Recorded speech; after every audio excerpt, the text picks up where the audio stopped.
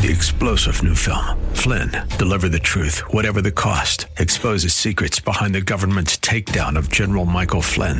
Flynn knew what the intel world had been up to. He ordered the first audit of the use of contractors. This set off alarm bells. He told the truth. He was the most dangerous person for Donald Trump to hire. They had to get rid of Flynn.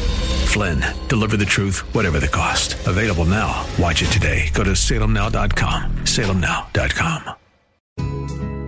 Today on Cornerstone Connection with Pastor Gary Hamrick. Real love is calling, listen, truth opens up your eyes. Mercy is waiting for you with every sunrise. They kick back against it. And so it's this idea of, don't you realize, you oxen, if you keep kicking back against the goad, you're going to do more harm to yourself. Stop resisting and just move on. And so Jesus uses this expression to communicate to Saul, you've been kicking against me for a long time, and you've done yourself more harm than good. Haven't you felt the pain? Every time you kick against me, haven't you felt the pain? This is Cornerstone Connection, the radio ministry of Pastor Gary Hamrick of Cornerstone Chapel in Leesburg, Virginia. Pastor Gary is teaching through Acts. A goad is a piece of farming equipment meant to make a stubborn animal move when plowing or doing other important work. In today's message, Pastor Gary teaches us that when Jesus appeared to Saul on the road to Damascus, the Lord asked Saul, "Why do you kick against the goads?" In other words, Jesus was asking Saul why he was going against his own conscience. It was causing him internal turmoil. We too can kick against the goads when we ignore what we know is right in the pursuit of fleshly things. The pain will stop when we submit to King Jesus. At the close of Pastor Gary's message today, I'll be sharing with you how you can get a copy of today's broadcast of Cornerstone Connection. Subscribe to the podcast or get in touch with us. But for now, let's join Pastor Gary for today's message from the book of Acts, chapter 9. Hope is an open ocean, jump in and you'll find the cornerstones, your connection, run towards your new life. And again, it's because he saw them as a heretical sect of Judaism. So that's why he was so zealous. He actually thought he was doing God a favor. If you really believe something passionately, and you will do everything you can to see that that thing happens or is fulfilled, A+ for his zeal, right? But an F for his understanding of what the truth was. A very educated guy, not dumb at all, very smart man, but had missed the truth about Jesus. In fact, in Galatians chapter 1:13, when he talks about his testimony a little bit more, you don't need to turn there, but he says, I was intensely persecuting Christians. I mean, he had every intention of ridding the earth of Christians. And he thought he was doing it in the name of God, for God, and doing God a favor. So this is Paul. And here he is on this mission to Damascus, the 150, 200-mile journey or so from Jerusalem to Damascus, letters in hand, on this mission to arrest Christians, have them thrown in jail back in Jerusalem, persecuted, and then potentially killed for their faith. In what? For their faith in Christ. And then he has this incredible encounter on the road to Damascus. And sometimes we will affectionately refer to people who have this great transformational, conversion experience. Like they'll say, well, that person had a Damascus Road experience. That's what they mean. Because Paul's experience here is very unique and very dramatic. And what we see happening here, just to kind of summarize what we have just read here in the first few verses of chapter 9, is that when Saul was near Damascus, Syria, on his way to persecute Christians, the Lord Jesus appeared to him. Now, when the Lord appears to him in this brilliant light, it says there in verse 4, if we back up now, we're going to kind of backtrack here and unpack the first 19 verses. In verse 4, it says that Saul fell to the ground. And for whatever reason, a lot of people have it in their head that he fell off a horse. I don't know if that's because in Sunday school, part of the old, going back again to date myself to the old flannel boards, maybe there's a picture of Saul on a horse and, and then he got knocked off the horse. Maybe it just doesn't say that he was on a horse. Okay, it doesn't say that. So, sometimes we embellish the story. It doesn't take anything away, I suppose, from the ultimate story, but there's no mention of a horse here, all right? It just says that he fell to the ground in verse 4, and Jesus then appears to him. Now, this is the resurrected Lord Jesus who miraculously, in this unique occasion, appears to Saul. Saul sees him and hears him. It tells us that Paul's traveling companions in verse 7 only heard, they did not see. So that's kind of interesting. So the Lord didn't reveal himself to the traveling companions. They heard something. It doesn't even say they heard the words of Jesus. It just says in verse 7 that the men traveling with Saul stood there speechless. They heard the sound. So what sound did they hear? Did they actually hear the exact words that Jesus spoke to Saul? It doesn't say that, just that they heard a sound, but that it says, but they did not see anyone. So they don't see Jesus, only Saul does. And Jesus, in his appearance here to Saul, says to him, why do you persecute me? There in verse 4. And he repeats it again when Saul says in verse 5, who are you, Lord? And Lord, even though he doesn't honestly acknowledge him as Jesus, otherwise why would he be asking, who are you? But it's a term of respect. He recognizes this is some divine being here. Who are you, Lord? And then Jesus again, when Jesus identifies himself, I am Jesus, and he again says, whom you are persecuting. Why do you persecute me? And then I'm Jesus, the one that you persecute. So he brings up this persecution thing, Jesus does twice, to indicate to us, Jesus is very connected to his children. You mess with his kids, you're messing with him. You know how it goes. If somebody ever intends to do harm to one of your children, it's as if they're intending to do harm to you. Because if somebody tries to harm your children, they're in as much harming you. Jesus is saying, why are you persecuting me? I mean, Saul was going around persecuting the early church. He was persecuting Christians. What had he personally done to Jesus? Except that in persecuting the followers of Christ, you were persecuting Christ. You were persecuting Christ himself. And so Jesus confronts him with this question. Why are you persecuting me? Saul says, who are you, Lord? He says, I'm Jesus, whom you are persecuting. Now, right here at this juncture, between verses 5 and 6, and I just want to point this out, King James and New King James versions have something the NIV doesn't, and I want to point this out. Between verses 5 and 6, King James and New King James adds that Jesus says, it is hard for you to kick against the goads. So he, Saul, trembling and astonished, said, Lord, what do you want me to do? And then in verse 6, Jesus says, now get up and go into the city, and you will be told what you must do.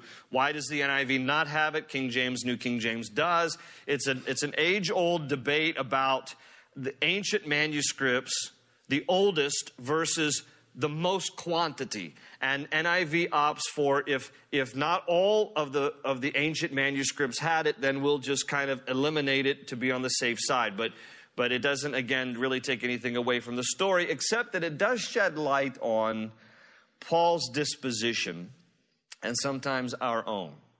And by that I mean this. Jesus confronts him. Why are you kicking against the goads? Now, to understand what he means, you have to be a farmer in the first century. So if you don't know what a goad is, here's what a goad is. A goad is basically, if you're a farmer and you're driving a few oxen who are plowing your field, and your oxen get all stubborn, like sometimes animals will, that a farmer would have a long stick, basically, with a sharp-pointed, jagged metal end, and if the oxen just got all stubborn or stopped, the farmer would take the goad with this sharp metal point and punch the behind of the oxen to get them moving. You get poked in the behind, you'll start moving yourself too. And so, but the idea is that sometimes the oxen, in their stubbornness, would refuse to move, and every time they'd get hit by the goad, the oxen would just kind of kick back. They'd kick back against it. And so it's this idea of don't you realize, you oxen, if you keep kicking back against the goad, you're going to do more harm to yourself. Stop resisting and just move on. And so Jesus uses this expression to communicate to Saul, you've been kicking against me for a long time, and you've done yourself more harm than good. Haven't you felt the pain? Every time you kick against me, haven't you felt the pain? You know something? This story, though it happened in the 1st century A.D., could be said of any of us. Because I'm sure there's been plenty of times you've known what the Lord wanted you to do, but you just were like, I don't want to do that, Lord. I don't want to do that. And you inflict more injury on yourself because you just rebel against the Lord. I'm not going to ask for a show of hands, but I'm sure a few of you could relate. That the more you kind of resisted the Lord and rebelled against him, the more painful it became. Stop kicking. Stop kicking. And Jesus says to him, why do you kick against the goad? So he, trembling and astonished, said, Lord, what do you want me to do? Jesus then answers, verse 6, now get up and go into the city, and you will be told what you must do. So he goes on into Damascus, obviously with the help of his traveling companions, because it tells us that as a result of this encounter, he was blind for 3 days until a disciple by the name of Ananias, was sent by the Lord to pray for him that he might receive both his sight and the Holy Spirit. Ananias is the Greek transliteration of his name. His Hebrew name is Hananiah. Hananiah is one of the names that we find in the book of Daniel, one of the friends of Daniel, Hananiah, Azariah, Mishael. Hananiah in Hebrew means God is gracious or God's favor. And so here is this disciple by this name. He's a Jew, but he is a believer in Jesus, minding his own business in Damascus, when it tells us that the Lord appeared to him in a vision in verse 10. Called him by name. Ananias answers, yes, Lord. And the Lord tells him there in verse 11, go to the house of Judas on Straight Street. Look how specific God is here with his instruction. Go to the house of Judas. Here's his address, Straight Street. Ask for a man. He was born in Tarsus. His name is Saul, and he's praying. Got it? I mean, that's pretty clear. That's pretty specific. And it says, Jesus goes on, in a vision, he has seen a man named Ananias come and place his hands on him to restore his sight. Let me just suggest something to you. And I've said this on many occasions. I believe in all the gifts of the Spirit. I don't believe that they faded out in the 1st century. I still believe that God does miraculous, wonderful things, and he gives freely the gifts of the Spirit according to how he wills. But I will say this, for those on the hyper-charismatic side, don't ever just accept somebody coming up to you saying, the Lord told me this on your behalf. Because I want you to notice from this story, and it appears again in chapter 10, that God works at both ends. Okay? He says to Ananias, here's a guy I want you to go to. Here's the address. Here's his name. Here's where he was born. And by the way, he, meaning Saul, has already had a vision. He has seen a man named Ananias come and place his hands on him to restore his sight. What is God doing? On both ends, he's showing Saul, I'm going to give you this vision. There's a guy who's going to come to you. His name is Ananias. He's going to place his hands on you. You're going to receive your vision again. And then with Ananias, he gives a vision to Ananias, and he speaks to Ananias. He says, I want you to go to a guy named Saul, who's from Tarsus, at a guy whose name is Judas, at his house on Straight Street. And notice what God is doing on both ends here. It wasn't that Ananias just showed up and said, Saul, listen, I just have a word for you. And I know you have no clue, but I'm here to tell you what God told me. No, because God had already prepared the heart of Saul. The same thing we're going to see later in chapter 10, probably not tonight, but when we get to chapter 10, you have a Gentile by the name of Cornelius who receives a vision from the Lord. And then you have Peter who receives a vision from the Lord. Cornelius receives a vision about Peter. Peter receives a vision about Cornelius. Why? Because God is working at both ends. And as much as I completely believe in all the gifts of the Spirit and all the power of the Spirit, do not fall for someone who says to you that I have something for you that God has not already told you. Because God works at both ends. And God can bring somebody along to confirm, certainly, what he has shown you. But new revelation from somebody else is not reliable. You also can receive from the Lord directly and then have confirmation by what God is going to do on the other end. Okay? But be very, very careful that we just don't accept what somebody else presents to us without first testing it and knowing ourselves directly from the Lord. So I just want to point that out because God is very careful. When you see in Scripture, he works at both ends here in the book of Acts. And here he is working this way in the life of Saul and in the life of Ananias. Ananias is initially skeptical, as any of us would be. Ananias knows Saul's reputation. He says there in verse 13, he's not arguing with God, but he's just like, help me understand this, because I've heard many reports about this man and all the harm he has done to your saints in Jerusalem, and he has come here with authority from the chief priest to arrest all who call on your name. Now, without exaggeration, and this is probably a delicate, analogy, but I want you to understand how radical this is, okay? Obviously not to the degree of what ISIS has done in killing Christians around the world, because the church is relatively young and, not thousands have been killed just yet.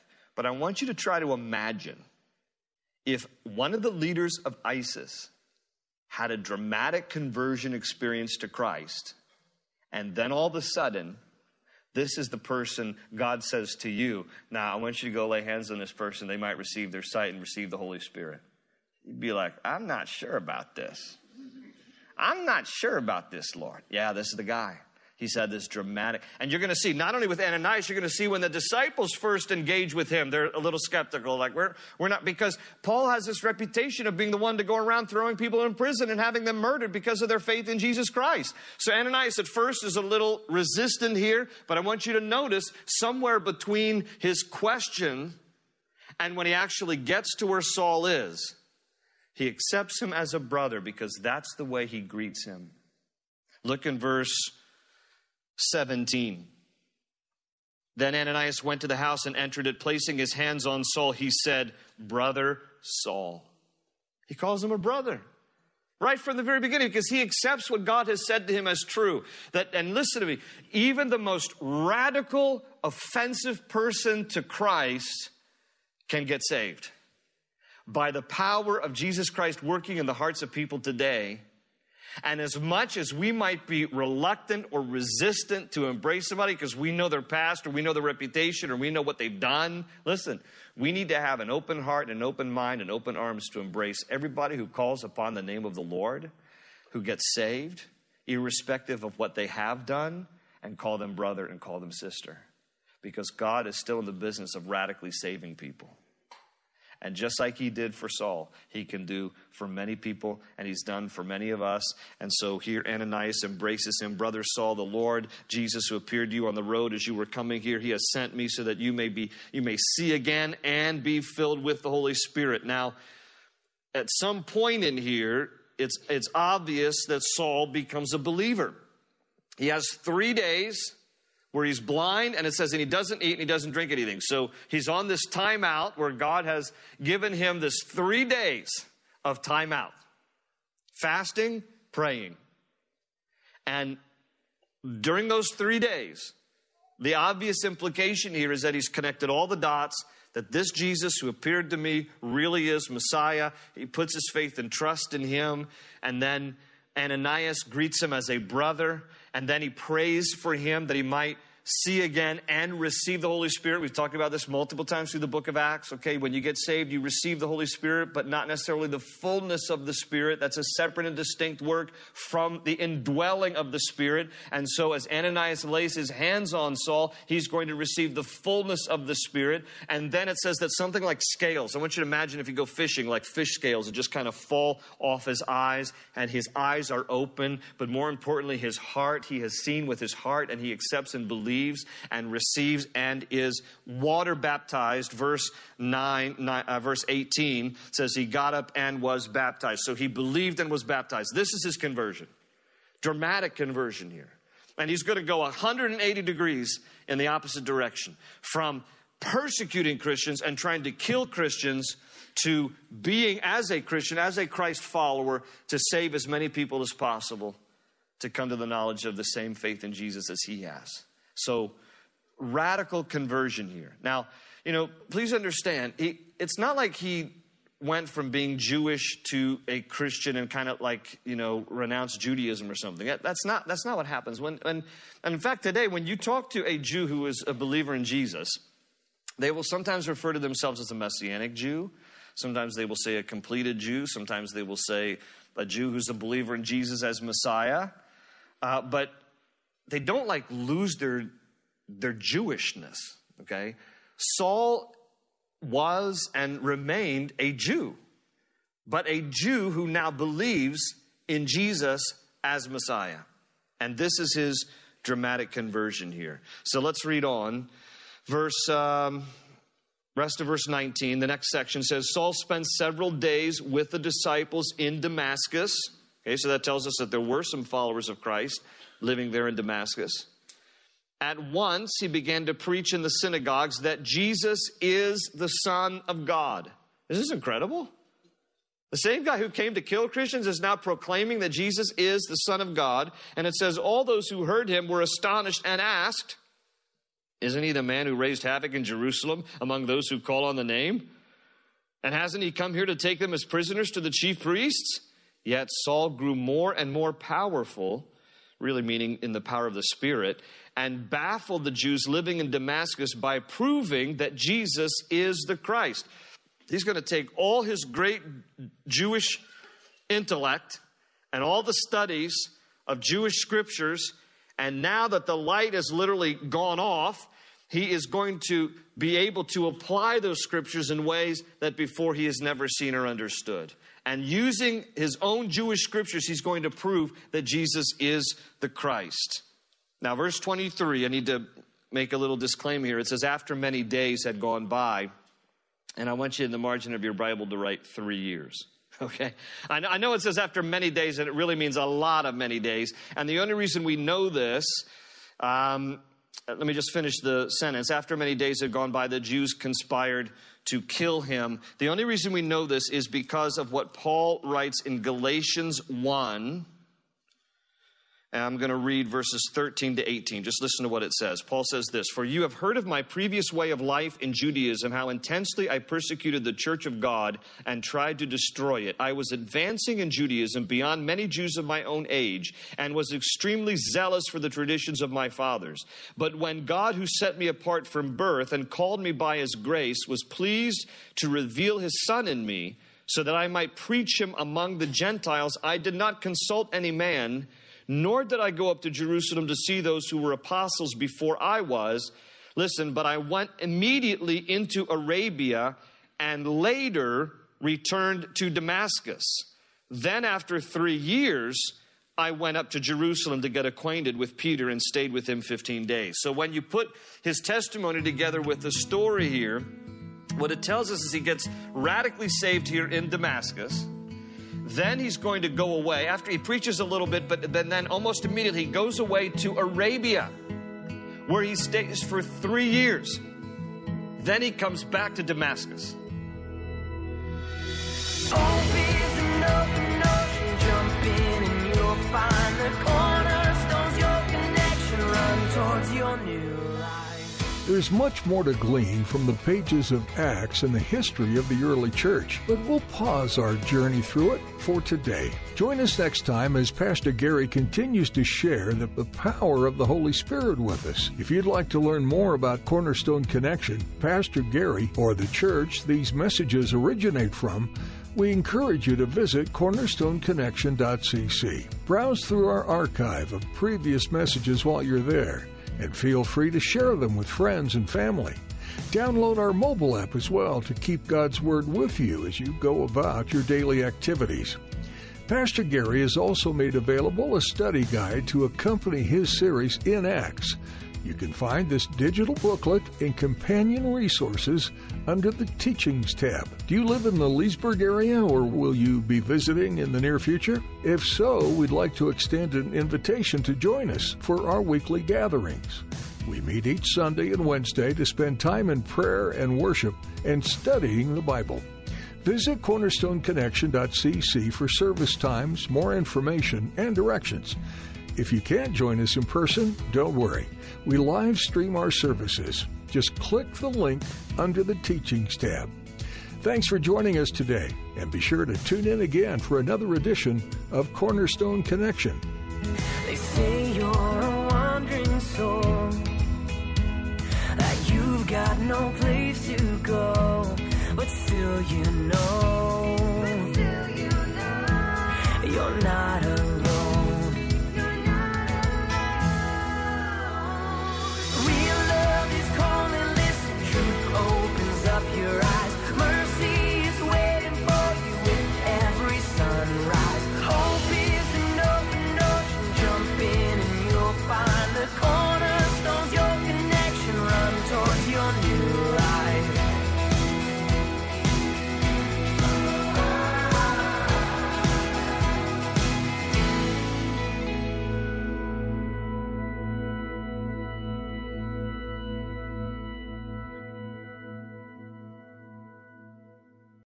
Three-star General Michael J. Flynn, head of the Pentagon Intelligence Agency, knew all the government's dirty secrets. He was one of the most respected generals in the military. Flynn knew what the intel world had been up to. He understood its funding. He ordered the first audit of the use of contractors. This set off alarm bells.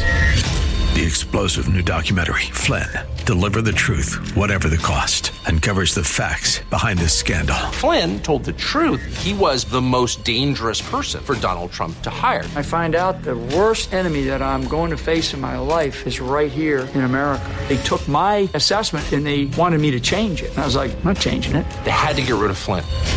With in-depth interviews, archival footage, and never-before-seen personal records of the man behind the headlines. I just felt like I was drowning. Flynn, Deliver the Truth, Whatever the Cost. Available now. Watch it today. Go to salemnow.com. salemnow.com.